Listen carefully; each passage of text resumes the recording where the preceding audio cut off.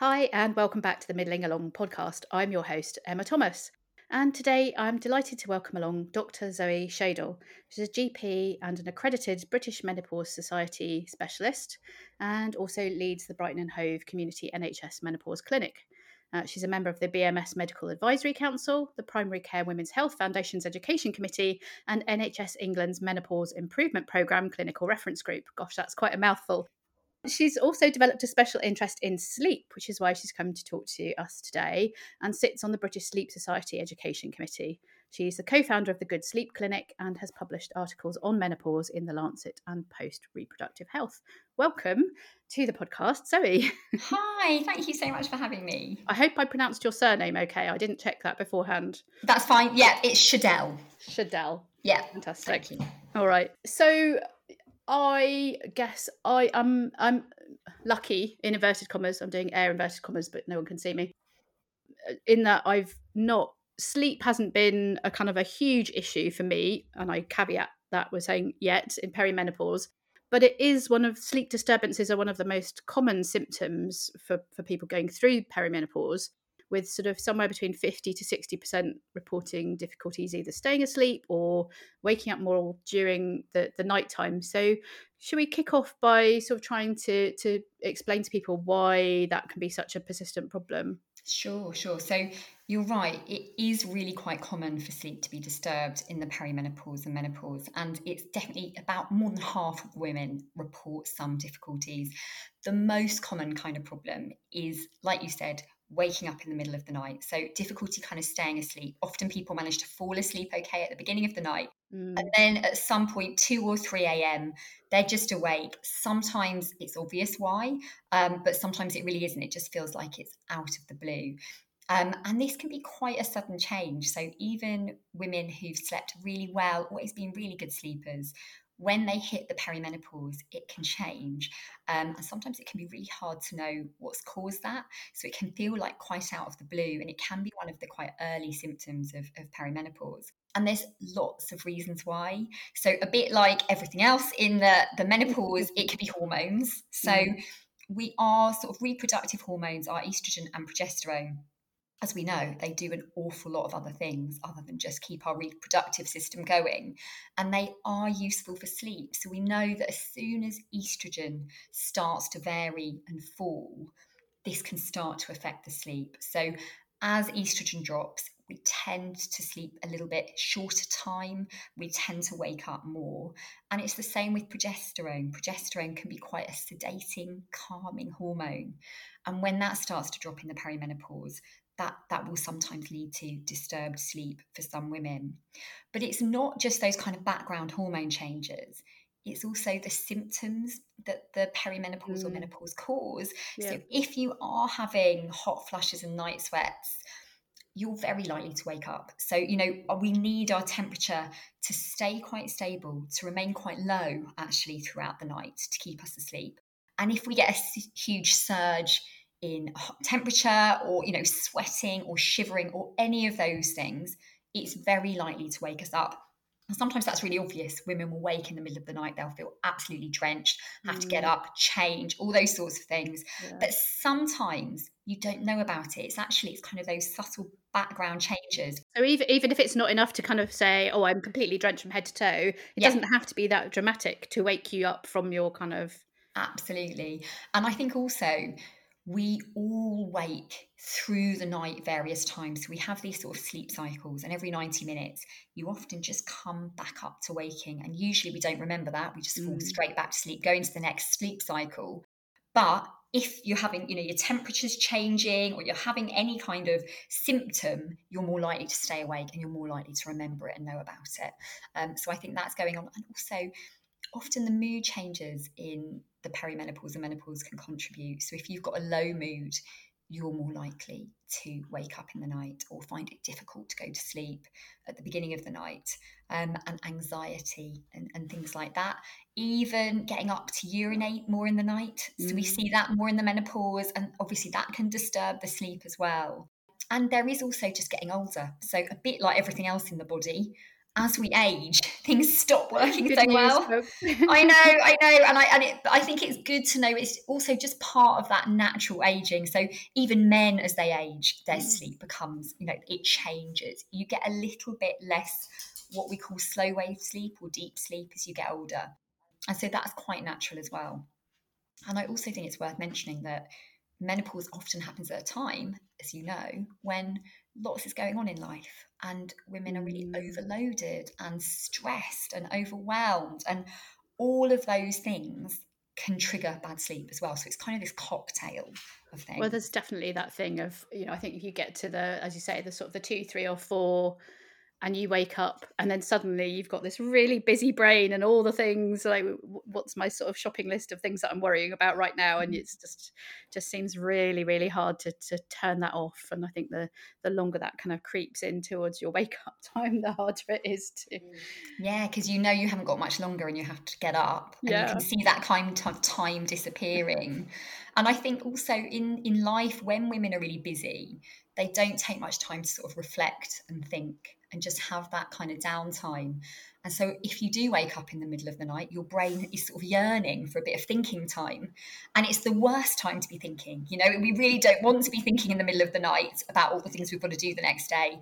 But often there hasn't been that much other space in life to do your that. brain's like, right, yes, great, a clean slate. So I'm just going to run through the list. Won't take long, maybe an hour. Exactly.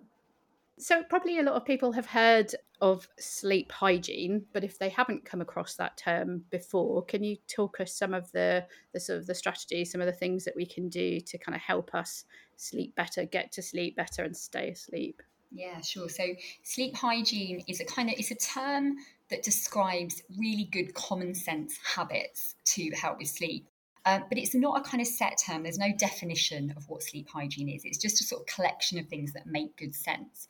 And most sleep hygiene advice is based on trying to kind of emphasize and strengthen your body's own sleep sort of regulation systems. So actually, although it doesn't feel like it, our body is designed to sleep well, and it's designed to kind of put us to sleep every night and get a reasonable sleep and then wake us up.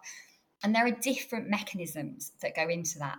But one of those is our natural body clock, our circadian rhythm. And the idea with that is that every kind of 24 hours, we move through this rhythm. And in the morning, we wake and we feel alert, we can get on with the day and do all sorts of activities. And at night, we are prompted by our body clock to wind down and go to sleep and sleep through the night. And there's various things we can do that will really help to emphasize this circadian rhythm. And in particular, it's things to do with light and temperature and routine. So in terms of light, we know that actually we do have very light lives. So we have lots of artificial light. It wasn't exactly how we were designed. We had a much kind of darker evenings. Before the invention of the electric light bulb, people slept better. So our sleep time has gradually reduced since we've had sort of electric lighting and things like that. So it's just really tapping into, if you can have some time before bed where the lights are dimmer, that you're not in this really bright artificial light, it allows more release of a hormone called melatonin. So we release melatonin in our brains, in the pineal gland. And the darker it is, the more that release is encouraged. And so you really want melatonin. Melatonin is kind of setting the scene for sleep.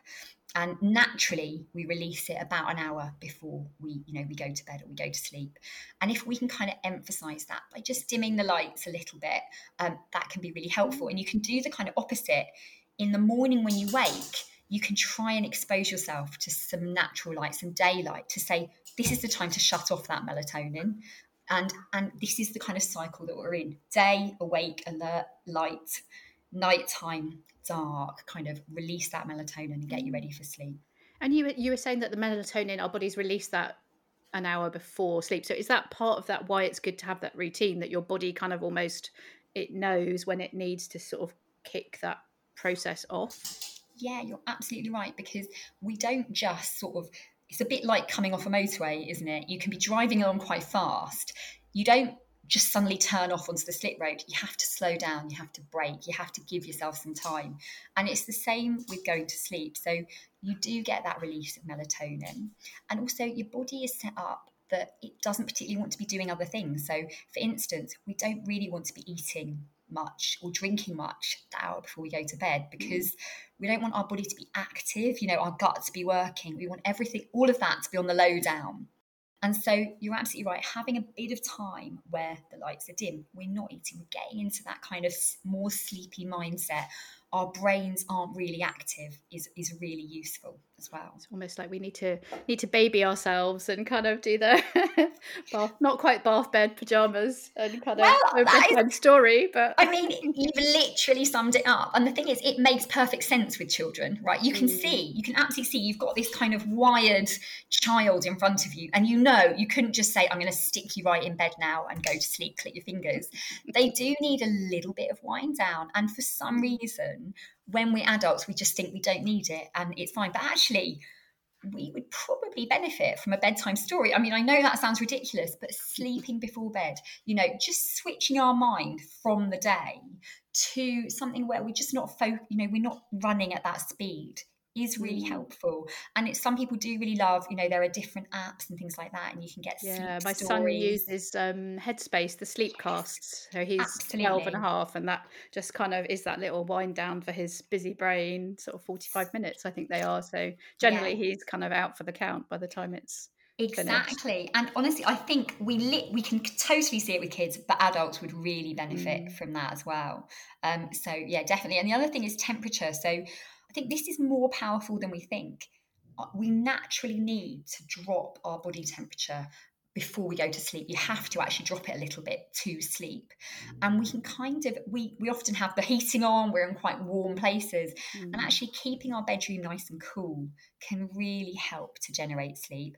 And you can kind of enhance it by having a hot bath or shower. So exactly as you said with that pre-bedtime routine for kids, if we have a hot bath or shower, we encourage heat out of our bodies to our skin. We drop our core temperature. And that, again, that helps us get to sleep. So they're all good ideas. Okay. The other thing that I've noticed it more so now in sort of perimenopause is that any kind of amount of alcohol really will make me probably wake up because of the getting kind of hotter and or I think one of my other guests was saying you get the sugar kind of rebound, the blood sugar kind of really, really dips, and that can wake you up as well. So yeah, I think that's definitely another thing that I'm kind of much more aware of, the sort of poor sleep on the occasions that I do have more than one. Alcohol is really interesting as well, because you can see that really clear link. You kind of know if you have some alcohol, you're going to have a worse night's sleep. But I think what's tricky is that for some people, it's actually one thing they turn to when they're not sleeping well, because it can make you a bit more drowsy at the beginning of the night. And if you struggle to fall asleep, we've probably all experienced having a bit of alcohol and then feeling quite drowsy. And so what I sometimes see is that people have kind of increased their alcohol, or using it more regularly because they're struggling with sleep. And the problem with that is the sleep that you have with alcohol just isn't good quality. And even if you don't find you're waking up, what's happening in the background is that you're not getting that same kind of rapid eye movement sleep, the kind of quality sleep that we need. And you do get these little micro wakings as well that you might not even remember. But you will tend to wake up feeling much worse if you've had alcohol the night before. And actually, the closer you have alcohol to bedtime, the worse it is. So, if you are drinking, it's much better to have it earlier in the day, perhaps not at breakfast, but, a bit earlier in the day. It can be better. And again, it's just really saying, like in menopause, in midlife, our alcohol tolerance often does drop. And it's the same with the sleep becomes more sensitive. And we've just got to be really careful. I think alcohol is quite a powerful sleep disruptor. And while I was doing a bit of research on your website before we spoke, I learnt a new term, which is sleep drive. Not something I come across before. Can you explain, what it is, how it works? How does it kind of impact on our ability to get back to sleep if we got that classic kind of 2, 3, 4 a.m. wake up? So, I said with the sleep hygiene habits, They're all designed around our own mechanisms that are there anyway to help us sleep. And one of them is the body clock, the circadian rhythm. But the other one that's really powerful is this idea of sleep drive. And what happens is, from the moment that you wake up in the morning, your brain produces this substance called adenosine, and it's a chemical. And from waking, it starts to build up, and the levels get higher and higher throughout the day. And as these levels increase, so does what we call your sleep drive, or sleep pressure is another word for it. And it's almost like stretching an elastic band. As that increases throughout the day, you get closer and closer to your bedtime.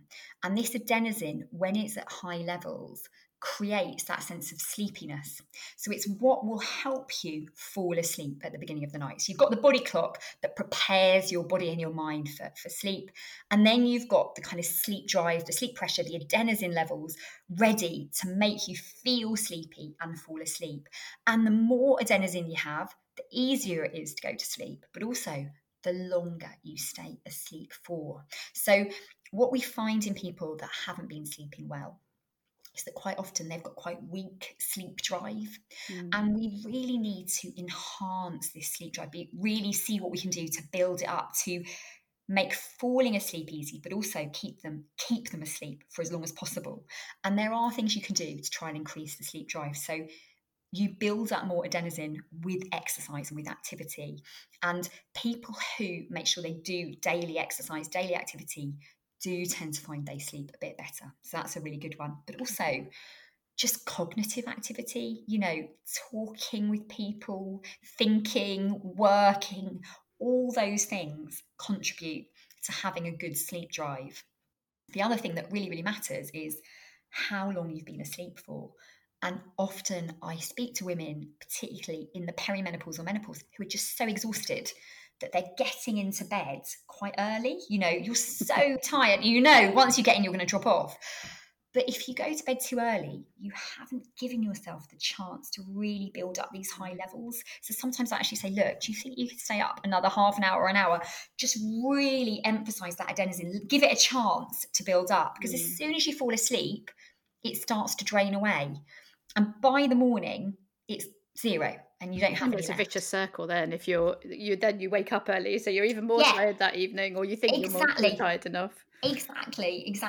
So whatever you can do to kind of enhance it. And I think also when people are tired, so not sleeping makes you feel exhausted and tired, you do start to drop things in life. You start to do less exercise commonly. It's really hard to think, well, I know what will help me is, I'm absolutely exhausted, but I've got to go out and do something.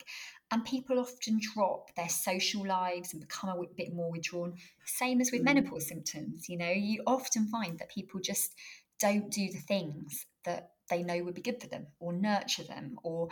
And the problem is, when you stop doing those things, you have a less good sleep drive. And it's exactly as you say, it's a vicious cycle.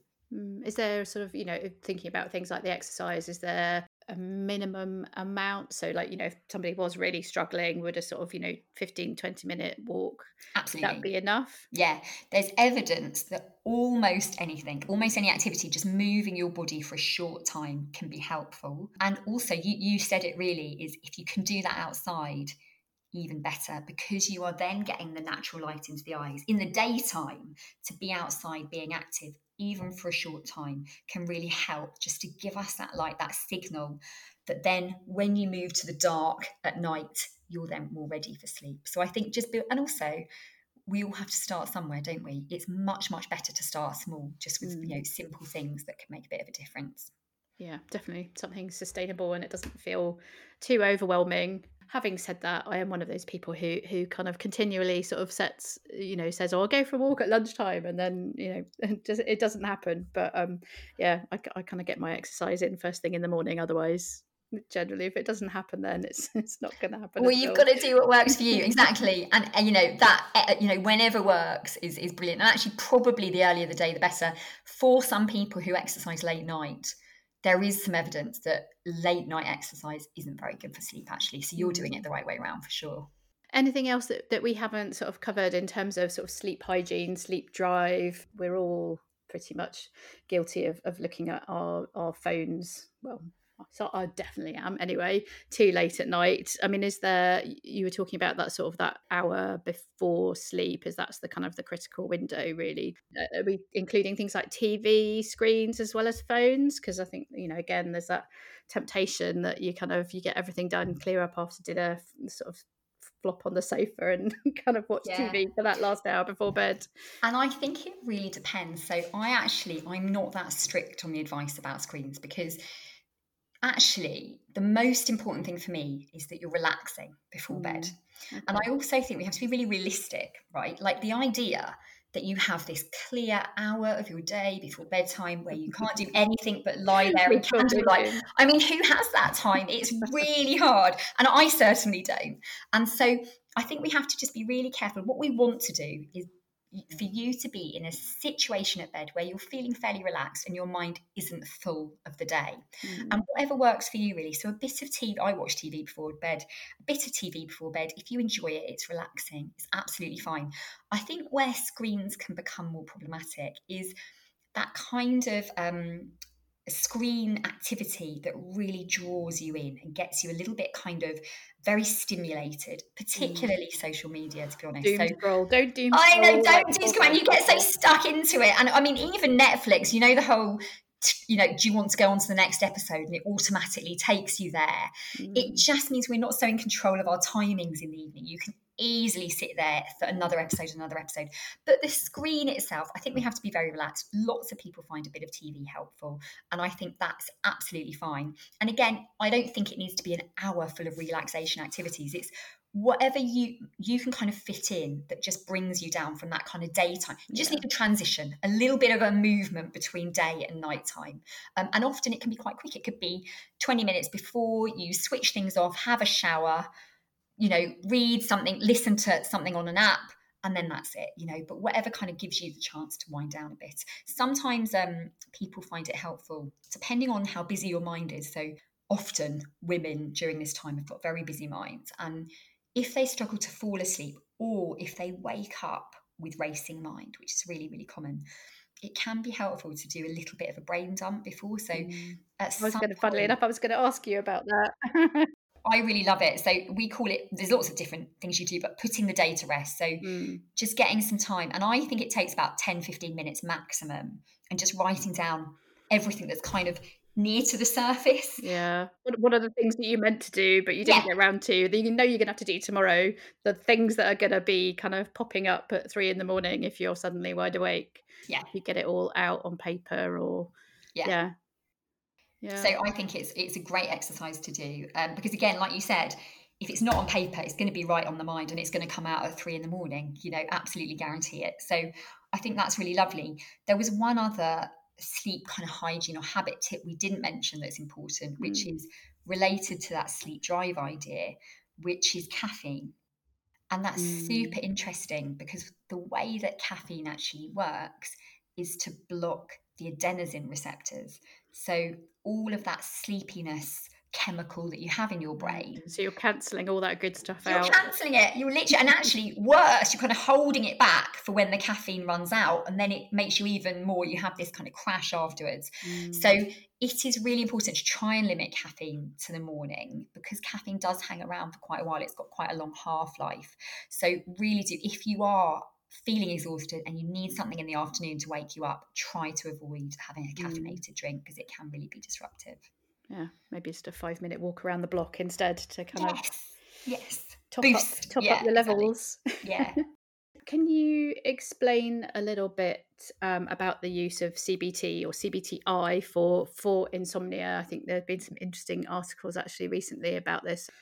So is that something that you use in practice with patients? How does that work? And does it only work for sort of people with chronic insomnia, or if people have occasional stuff, do you use it? So it's a really useful treatment. And I suppose the important thing to say is, all those sleep hygiene and the sleep habits, they're fantastic things to do. But if you have got insomnia, or if you've got a long-term sleep problem, they don't work. You can Mm. have perfect sleep hygiene, but you can get stuck in a cycle of poor sleep, and then you're going to need some other help, something else to do.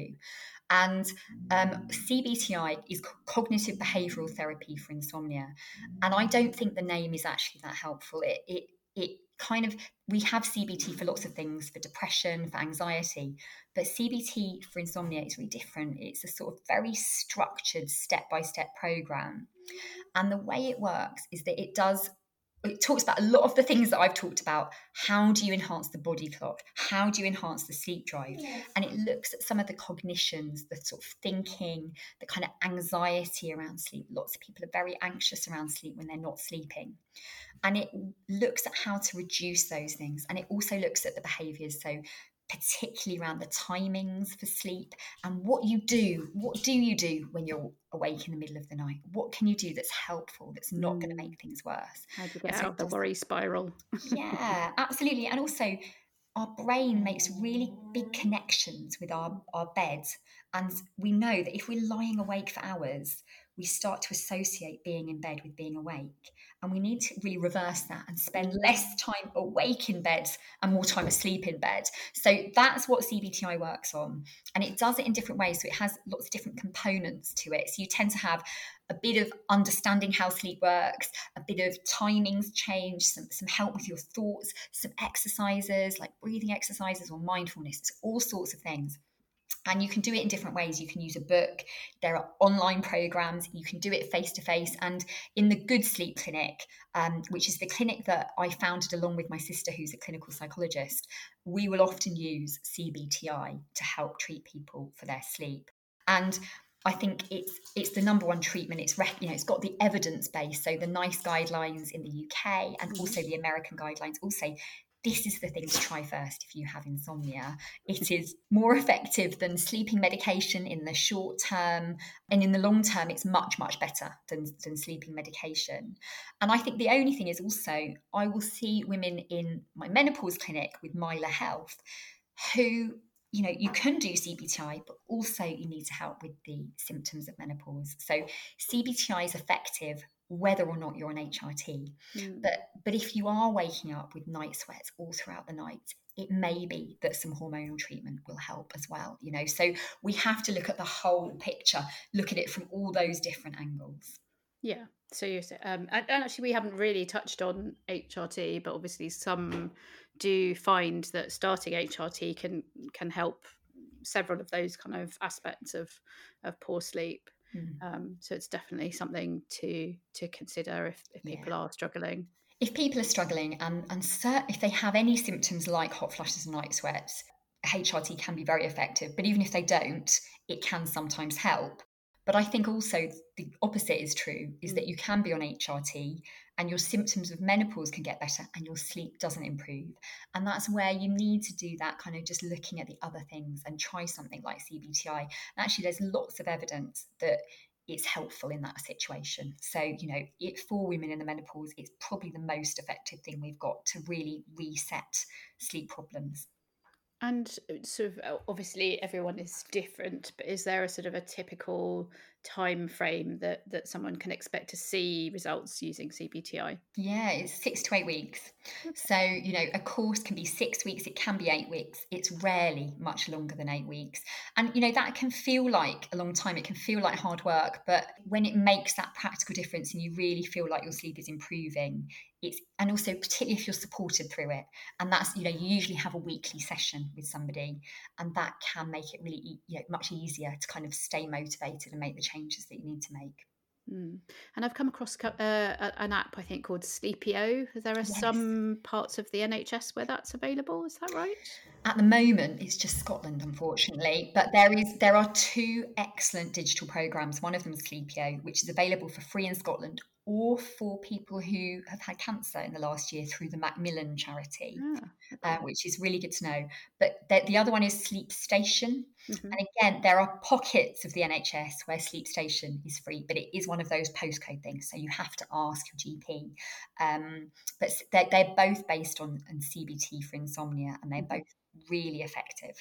Fantastic. Well, loads and loads of good advice there if you're struggling with sleep. And if you want to find Zoe online, it's goodsleep.clinic, and we'll drop a link in the show notes. And also, sorry, at Myla Health. So, and at Myla Health. Yeah, mylahealth.co.uk. Fantastic. We'll make sure we put both of those links into the show notes. And where can they find you on Instagram, Zoe? It is Zoe Menopause Doctor, DR, doctor at the end. And Myla Health actually we have our own Instagram page. Yeah. Great. Well, we'll make sure we put all of that into the notes at the end so everybody can find you. And thank you so much for your time today. I learned so much. Thank you so much for having me. Lovely to speak to you, Emma. You've been listening to the Middling Along podcast. Do remember to subscribe to be notified when our next episode is live. And why not visit the blog at www.midlingalong.com to sign up to my newsletter as well. I do hope you enjoyed listening today. If you did, I'd be really grateful if you would consider leaving a short review, as that helps people find the podcast and helps get it noticed. Hope you can join us next time. Goodbye for now.